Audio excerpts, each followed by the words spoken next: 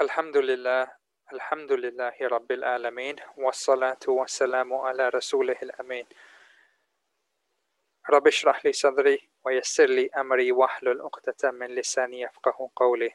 Assalamu alaikum wa rahmatullahi wa barakatuhu. Welcome all. You're listening to Hamza, Raheel, and Shafiq. Thanks for joining us on today's episode of The Verbal Outpost, where we like to have an informal conversation about real topics. We'd also like you to take part, so make sure you leave a comment or drop us an email on verbaloutpost@outlook.com, and please share your thoughts. Right then, let's get straight into the topic. Now today we will be talking about a few different topics, all interconnected. We want to talk about materialism, we want to talk about products, about brands, about acquiring wealth, about purchasing things. All those things we'll look to bring together, inshallah. And really, by the end of it, we just want to be a little bit more self-reflective in the way that we acquire wealth and the way that we purchase things as well, and how we spend our hard-earned wealth. So hopefully, inshallah, it'll allow all of us to be a little bit more reflective by the end of the show. And it follows on quite nicely from Raheel's show last week, which was about self-reflection. So I hope that we can continue that conversation and narrow it down into this particular area. Okay, so I'll tell you what I'll do. Let's make it controversial right from the beginning. I'm going to throw it out there to both Raheel and Shafiq and ask you, let's go into brands. If you can name 3 or 4 of the biggest brands that come to your mind, just without too much thought, just what are the top 3 brands that come to your mind? I think for me, probably Apple, Sony. I'm going to struggle with the third one. You're struggling with the third one. I know. Raheel's not your typical consumer. Clearly not. Yeah. Apple and Sony. Yeah, I was surprised you said Sony. The first thing's like, I could be way behind on the top lines, as it were. No, that's fine. That's fine. I did say the first 3 brands that pop into your head, so that's fine. I may put you on the spot. Go on then, Shafiq. I mean, if it's only sort of 3, then I'd say Google, Apple, Netflix. Google's a good one. I like that. I should have said Google.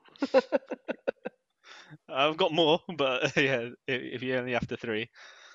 Go on then. Go on. Give us a few more. There's Facebook, McDonald's, IKEA, Tesla.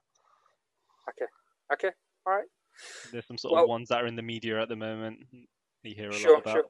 Yeah. I mean, immediately, the most common thing between all of those is that they're the biggest tech firms. So, I mean, Apple, Sony, Google, Netflix, Facebook, big technology companies.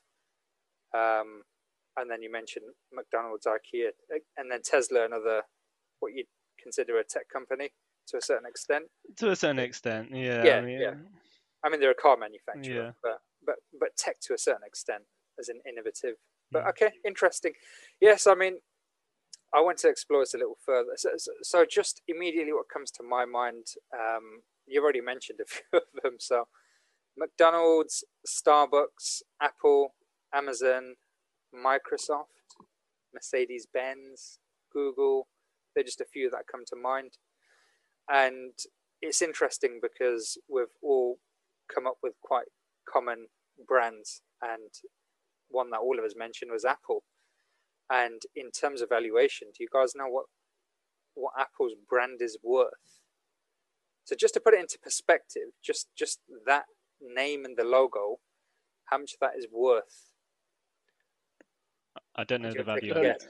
You'll take a guess. But if I was to guess, I'd probably say maybe around the billion mark. Yeah, I'd say in the billions as well.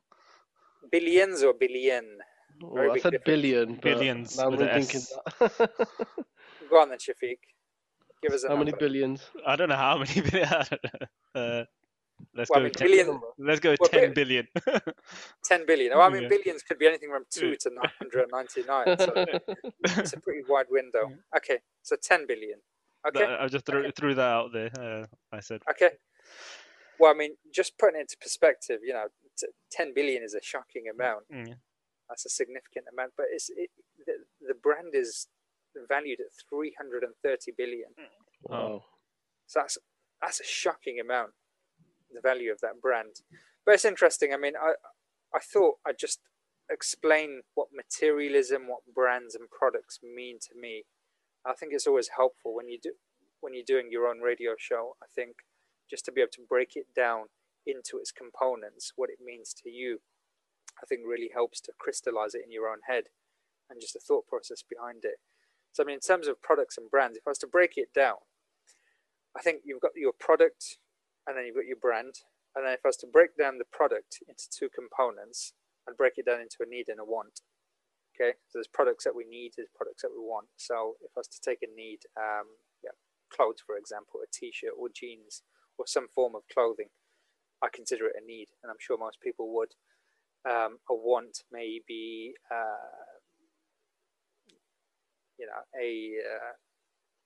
an Xbox 3, well, Xbox One now. Well, actually, I think it's X1, Xbox. That shows your age. Series X or something. I've lost track of where they are at the moment. Yeah, but well, PS6 or whatever it is. So, that I would consider to be a want, and so a need and a want within a product, and then you've got to add a brand onto that. When you purchase a product, you also buy a brand. So opening up that brand a little bit further, I see it as brands that cater to more of a functional purpose and brands that cater to a luxury purpose. So functional would be, for example, if I was to take the t-shirt example, it may be a t-shirt from Primark. Okay, so it's a product that I need. It's a brand that's functional. I can pick up a t-shirt for about £3-4 from Primark. It does the job. That's it. If I was to look at brands that cater to more of a luxury, taking the same example of clothing, that could be a Ralph Lauren t-shirt or whatever, Armani t-shirt, some designer branded t-shirt. That would be more of a luxury product within clothing. Yeah, so that's how I see it. I sort of segment it in my head, the product by need and want, and then the brands I segment by things that cater to more functional and things that cater to more luxury purposes. Yeah, so that's a very sort of a very structured, logical type way of breaking it down. I don't know whether I've put a bit too much thought into it, but that's is a good way for me to crystallize it in my head.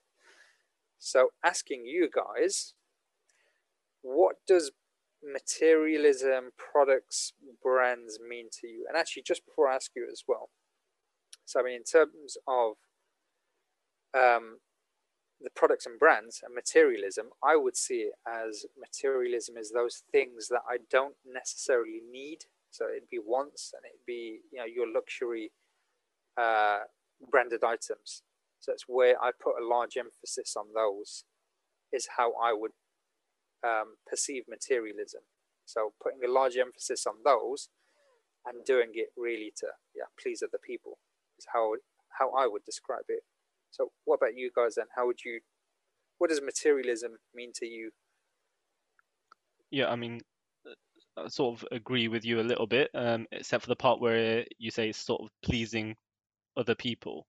It's not necessarily always the case. Yeah, sometimes you purchase goods, to sort of maybe show that you have wealth or that you can keep up with the latest sort of trends, but other times it might be just for your sake.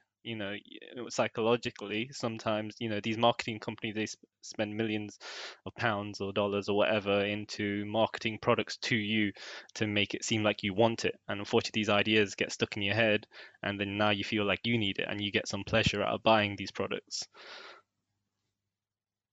I think I'd really agree with what Shafiq said there. It's not necessarily just about people trying to please others.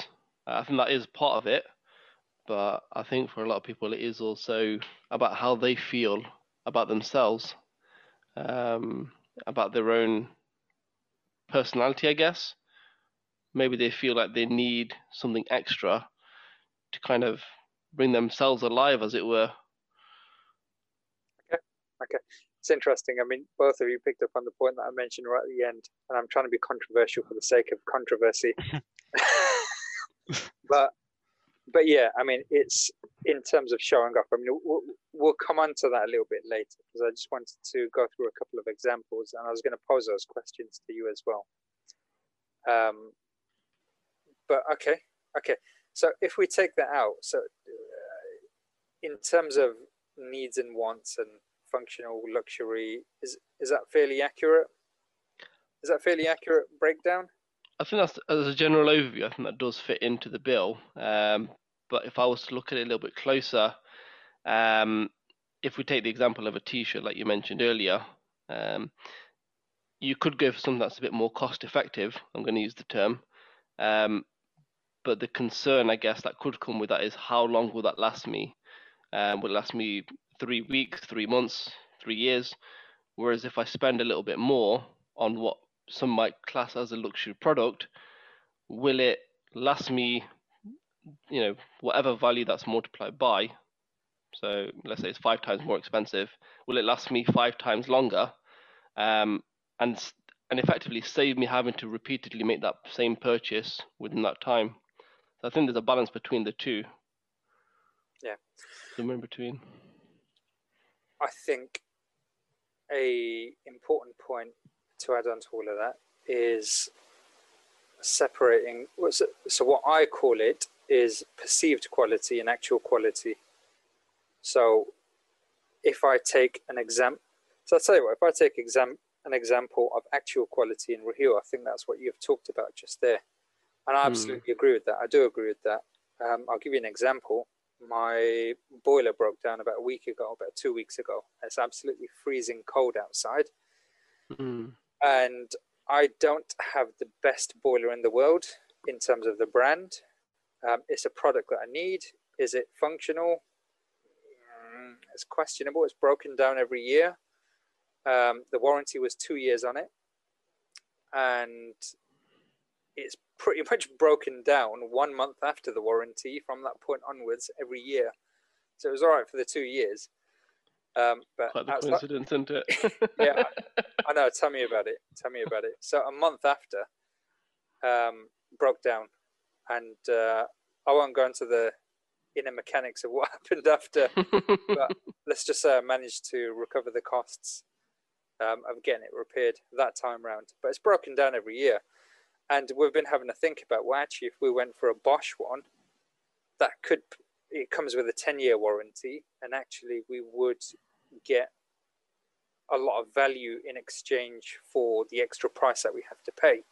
Yeah. So although it does cost extra, there is extra value compared to just a cheap and cheerful household appliance that breaks down. So with our household appliances, actually, I wouldn't call them luxury, but we have gone for more higher end premium products, which have lasted a lot longer compared to some of the cheaper brands that we've purchased when it comes to household appliances. So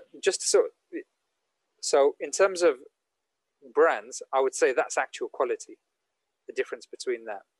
Then you've got perceived quality.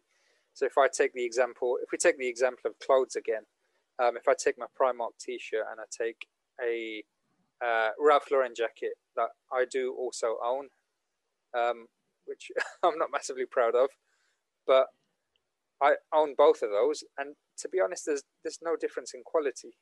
Both have been manufactured in Bangladesh or Indonesia or wherever it is, and probably in the same factory. So there is very little difference in quality between the two, apart from one of them has a logo of a horse on it and the other one doesn't. So I would say that's perceived quality. That's just purely logo. There's actually no quality difference between them. It's just in people's heads. where a company has built a very strong brand for itself and charge a premium for it. So excellent point. I would narrow it down to those 2 points. I'd segment it a little bit further and say perceived quality and actual quality, and they're very different. Very different. Obviously, you mentioned that in the terms of clothing, but I have actually seen that in other areas. I think something like, one of the hot drinks that when you've got a sore throat, kind of like Lemsip, I guess. There was an article where the higher end product and the same effective product from a more cost effective buying option, shall I say, but actually the product within the packet was manufactured in the same factory, and literally it's just the label, so all the ingredients are exactly the same on both ends, but for one you're paying maybe half the price of the other. But literally, as you mentioned, it's just that perceived quality that you might get from the other one, but when you break it down, actually they're both exactly the same thing inside. So it doesn't just apply to clothing, I guess. It applies across the board, really, doesn't it? Yeah. I mean, it applies to industries vary quite significantly, isn't it? I mean, industries are going to differ, and then in terms of where businesses position themselves as well, in terms of the market as well, you've got brands that are, I'm going to be completely honest. That I would say are quite superficial, right? I'm putting my neck out on the line there. That I would say are quite superficial. And again, I mean, I do own a Ralph Lauren jacket, and